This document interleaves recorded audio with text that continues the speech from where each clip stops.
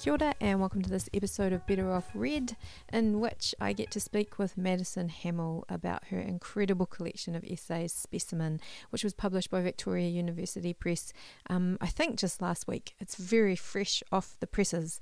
It's a magnificent book. I enjoyed it a great deal. Like, the essays in Specimen are compelling. They're often groundbreaking in their form. They often play incredible tricks with that sort of have them walking this very odd boundary, liminal space between fiction and non-fiction. They do this wonderful thing as well of sort of changing my mind. I don't mean from one point of view to another, but I mean they make it almost impossible for me to see things the way that I used to. They're very brain twisting and wonderful essays.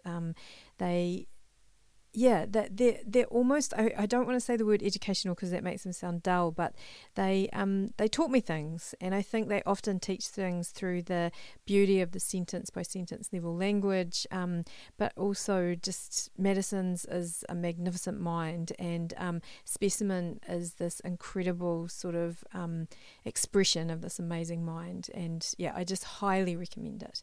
So Madison is based in Wellington. She has an MA in creative writing from the International Institute of Modern Letters, and her work has appeared in The Spin-Off, Sweet Mammalian, Turbine, and Pantograph Punch. Madison has a website. It's madisonhamill.co.nz. Hamill is Hamill, and I just want to put in a plug for Madison's Instagram account. It is possibly the best Instagram account in the world. No exaggerations here. It often includes these wonderful sort of fragmented essays that are illustrated, and it's a great read. It always cheers me up. I'm always very grateful when there's new content in Madison's Instagram. So thank you very much for listening, and I hope you enjoy this conversation, and go out and grab a copy of Specimen. It's magnificent. Thank you. Kia ora, Madison, how are you? Hi, I'm good, thanks. Nice, that's really great. Thanks heaps for coming here to talk about your amazing book, Specimen. It's so good. It's really good. And it was launched last night, so it's out in the world, which is really great. And I was wondering if we could start off just talking a little bit about how the book sort of came about. I wrote it for my MA year. Basically, what I proposed was something about liminal identities, and I was just like doing a last minute proposal, trying to use academic words, because I was like, I'm going to get in. And then once I got in, I was like, I'm not going to write about this, and I tried to write about something completely different, but then by accident it turned out to be exactly what I proposed, but without using the fancy words. And I was pretty regular in how I wrote stuff.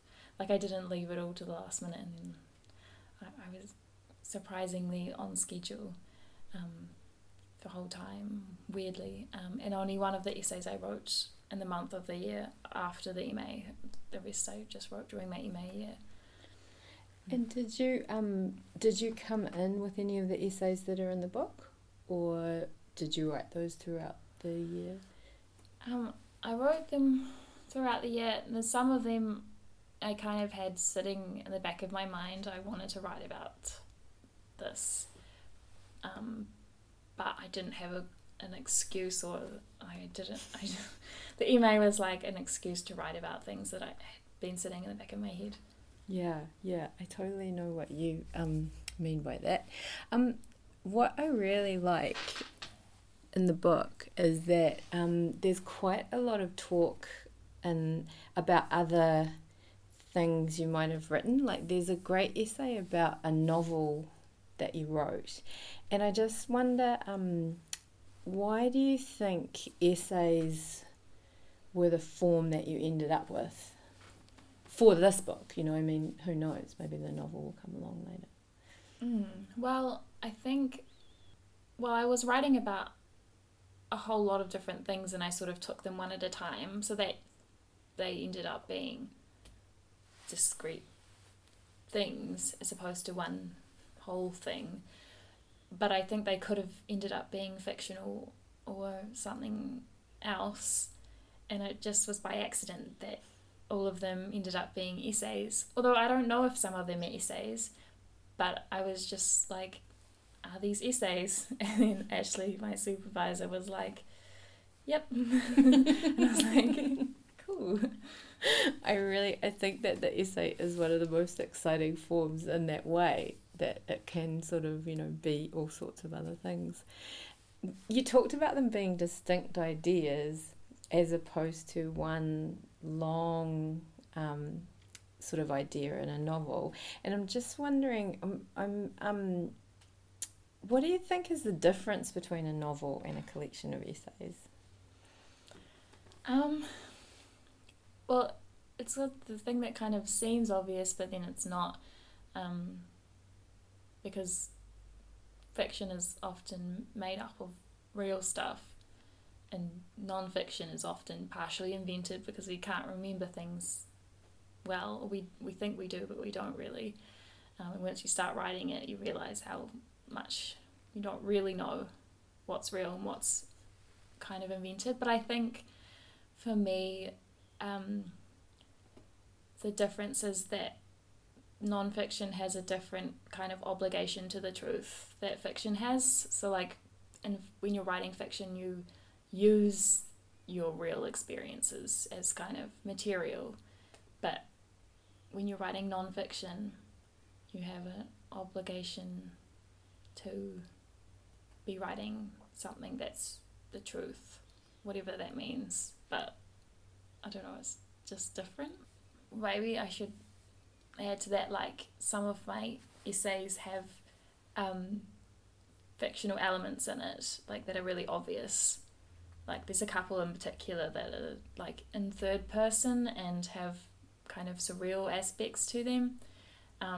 But I still feel like the underlying story is a true story, and it's kind of clear what's made up, and that the made up bits are kind of a description of the way of describing, a metaphor or something.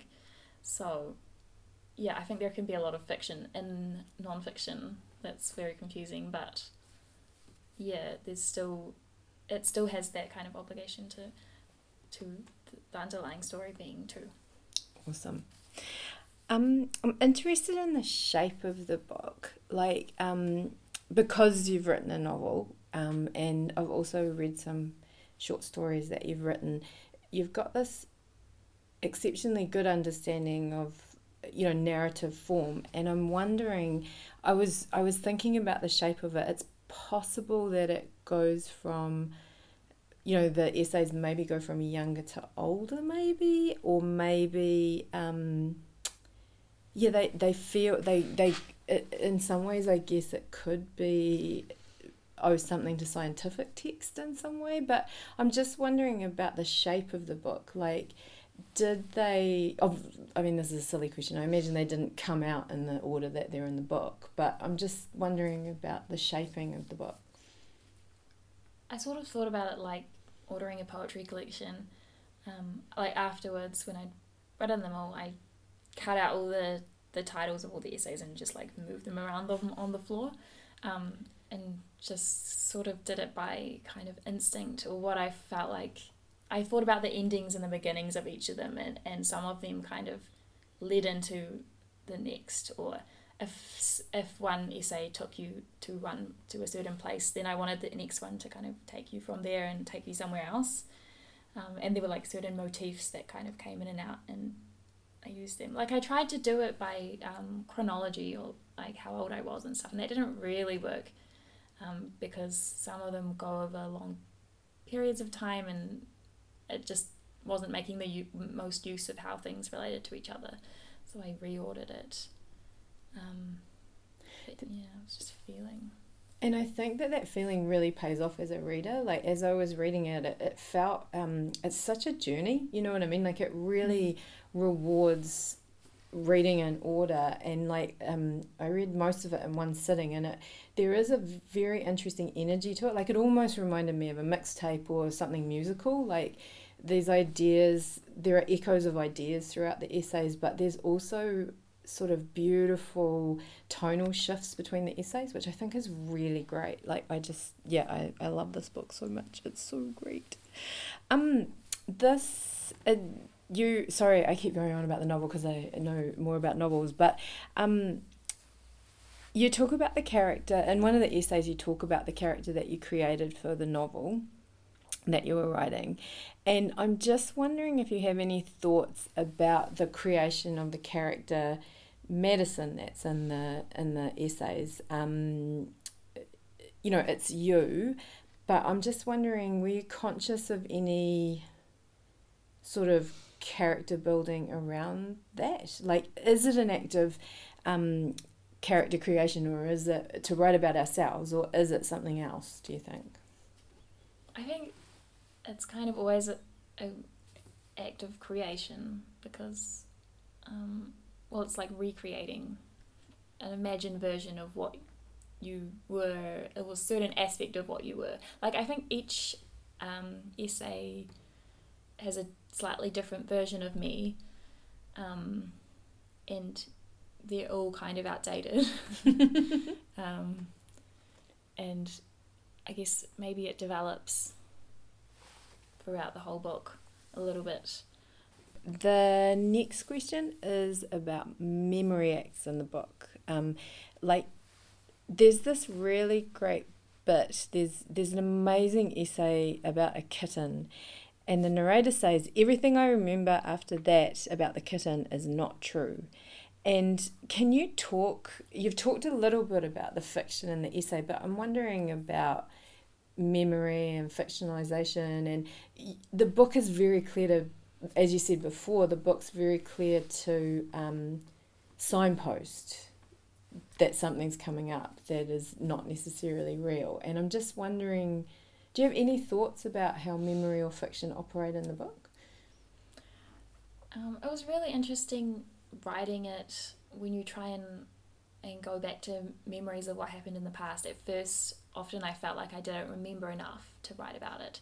But then as I was writing, usually things would come back to me, and then it would be like slightly unclear whether I was just kind of inventing things to fill in gaps, or whether I actually was memories coming up again.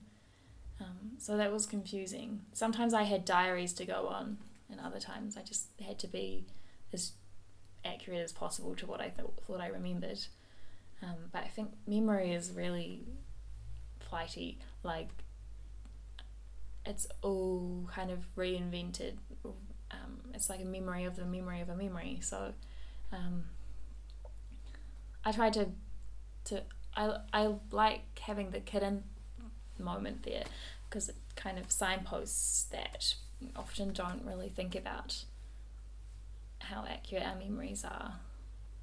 And like I think I've been thinking a lot about it recently, because I sort of think about how almost everything, like, we live in memory so much as well. Like, and those scenes that take place in the hospital, the narrator is observing often talk therapy, or like psychotherapy, or psychiatrists talking to people, and I was just thinking that memory is quite big in there as well. Like, I think that, I feel like you're correct. Like, I just love the way that sentence kind of, it helps me with the rest of the book, which is really good. Really good. Speaking of that, and your study, and when I think you completed the editing course at Whitireia, that's right, as a graduate diploma in publishing with applied in brackets. Awesome. I like the sound of that. That sounds great. So I remember during that time you did a small research project, and I will forget exactly. I was trying to find the questions because I love the questions so much, but I can't find them in my email. But you were talking about the possibility of editing as maybe, you know, editing, I'll get this wrong, but you can correct me, but editing possibly as therapy and that kind of thing. And I'm just wondering, now that you've been edited, I'm just wondering, could you talk a little bit about your research that you did? And maybe, or is there anything you want to say about those ideas that you had at that time? Well, so I was writing a seminar as part of that course, so I emailed a whole bunch of editors and kind of asked them about how editing might be related to therapy, and I think it was a bit provocative, you know, like people were like, no, editing is not therapy, and like obviously they're right, like editors shouldn't be therapists, but it was just interesting to me coming from a psychology background and seeing like the things that we learned as editors, how to relate to authors, because we're told writing can be very personal to authors, and that's true. I mean, but like, what does that mean? Because, and I think sometimes, like not always, but writing can be quite personal because it's sort of like an extension of the writer in a way, where it feels like that, and the way editors learn to talk to writers uses some of the same skills that a therapist might use to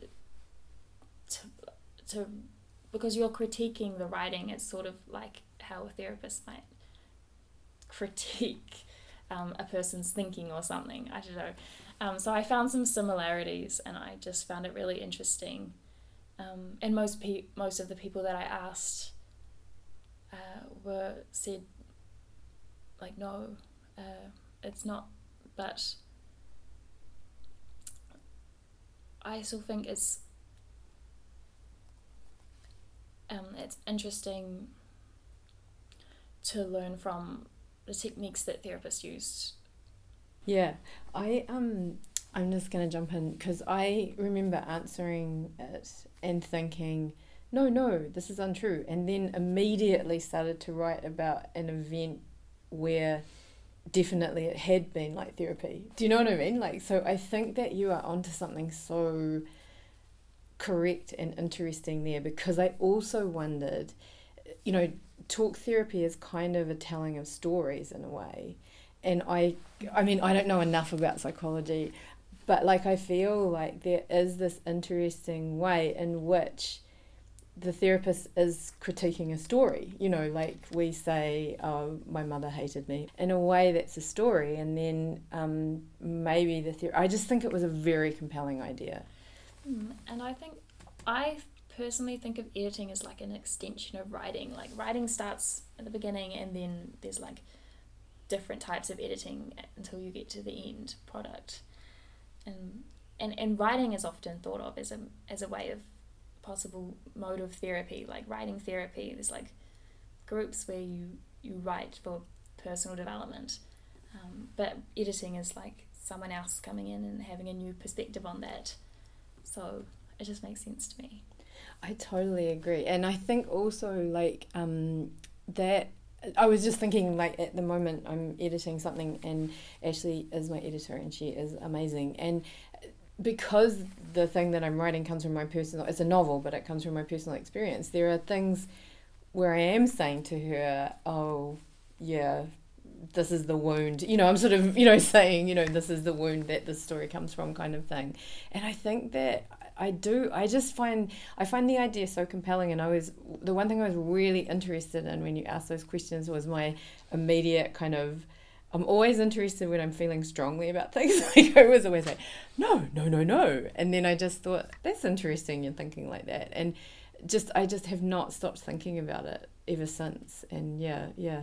I bet, was the seminar, did you enjoy that sort of work? Like that seems like the two worlds coming together so beautifully. Yeah, I really enjoyed just like doing that seminar and researching for it. I felt a bit like imposter syndrome, like I don't really know what I was talking about, but it was fun. I like that. I like the idea of it. Yeah. I was wondering, I really love the way you interweave other people's writing into your work. Often it's what's the word I'm looking for? Often it's what is the word I'm looking for? It's scientific text, or it's that kind of text. And I'm just wondering, are there authors that you like to read? Like in the year of the MA, I know that you read alongside writing, and I'm just wondering, were there books that you were reading alongside writing Specimen? I read a lot of books. I always feel that I don't read enough books. I think we all do. I'm a really bad writer because I don't read enough. So I read lots of different things, probably not as much as I feel like I should have. I don't read enough. But I really enjoyed reading this book called Lying. I think it's called Lying by Lauren Slater. It's like a memoir about a girl who has epileptic fits and steals stuff, but then like partway through the book, or like even almost at the end of the book, I think, I don't remember, it just turns out that she's lying the whole time. And it's like really well written, but you get this big sense of betrayal when you read it. I just find that experience really interesting because I guess it kind of underlined for me like what nonfiction is and that sense of betrayal. It's like really strong. But it was a really interesting book to read, to think about memoir and truth and stuff. And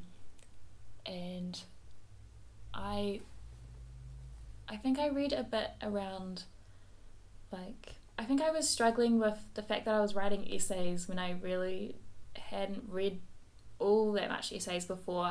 Because I was always because I'm like a childhood Potter nerd, like I really like narrative and character development and all this stuff.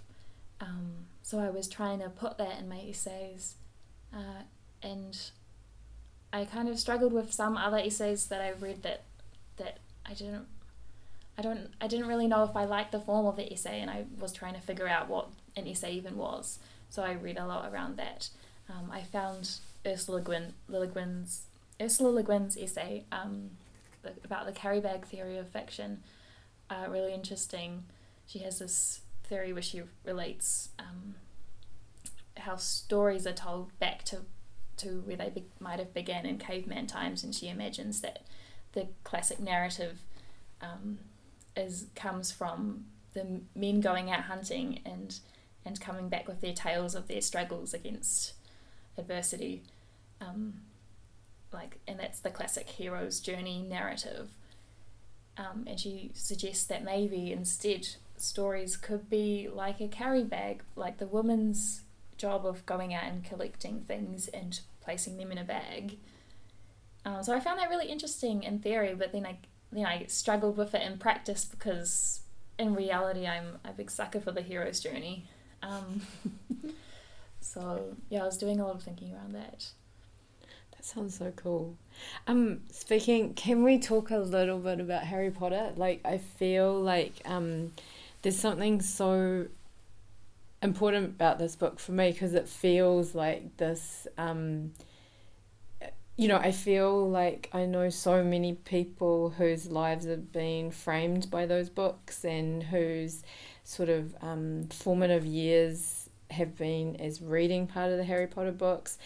And this essay collection, like, it is just such a beautiful sort of, I don't know what the word is that I'm looking for, but it processes that just so well. And I'm just wondering, can you talk a little bit about, I don't know, anything about Harry Potter that you think is interesting in relation to anything? Yeah, I think for me, Harry Potter was always like a lens through which I viewed the world growing up, which sounds kind of weird, but yeah, like when my family played Articulate, which is like Pictionary with describing things in words, we would always know that if we wanted to describe something with no one else knowing what was going on, but we would know, we would just refer to it in Harry Potter terms, and we would know exactly what we were talking about, and we were really good at it. So like everything can be understood through the lens of Harry Potter, and I think that definitely comes in through the book because, you know, it's about my childhood, and so I often see things and through Harry Potter. Yeah, for me, I used to read Harry Potter like every year during the summer break, and it was just an escape from reality. And yeah, I guess it's also just framed what I want to read in a book, so I'm always... Goes back to what I was saying about narrative and the form that I want, although I'm not very good at endings. I don't do endings, but generally I like there to be a certain kind of movement and like growing action or like something you say, and I think that goes back to the kind of things that I enjoyed reading growing up. In your Unity, there's a great interview with you on the Unity website. You mentioned one of the Harry Potter books. Can you remember which one it is? I think you said there was one. Someone said, "What's your favourite book?" And I can't remember which one it was. It was what was the book that I read most often. That's right. And it was the third Harry Potter book, because I would read them all every year, but I would often skip the first two after a while because, you know, they're a bit simplistic, and when I think rereading them you don't get as much out of it as rereading the other ones. So, which is the third one? The Prisoner of Azkaban. So is that the one? I'm trying to think what happens in it. So there's like a dog. Yeah. And then it turns out to be Sirius. That's right. Yeah. And then there's a rat that turns out to be a creepy little man. That's right. Is that the man with the diary? So the diary is from the second book. That's like Voldemort's high school diary, I guess. Because I have this weird thing where I have never read them, but my kid who doesn't read has listened to them. There's the Stephen Fry audiobooks. So like I'm often coming in and out, and like I have trouble working out which one we're in, and like I just love them so much. Like they just get so dark. I think you're really good at endings, actually. Maybe because you don't try to. I don't know, there's something really nice about the endings. Well, I don't like those books that I read sometimes where the ending is kind of like a end of year high school prize giving, and you have to like say goodbye to all the characters and do a little monologue, several monologues, and then attend all of their funerals and then like recover from your grief. I can't stand that, so I just kind of try to end them.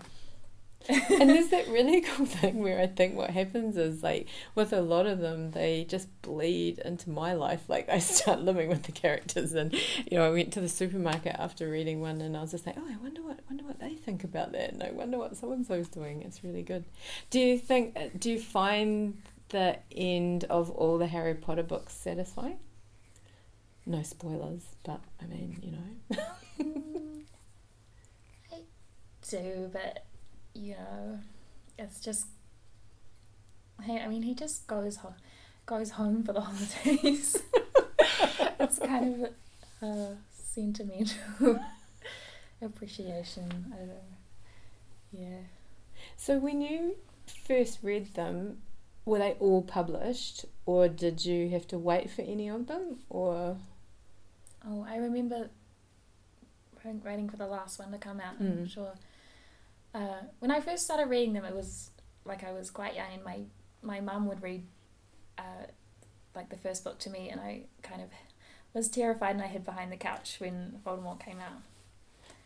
Voldemort's scary. Yeah. Thank you so much. Thank you for having me. I really appreciate it. And thank you for your awesome book. Bloody great.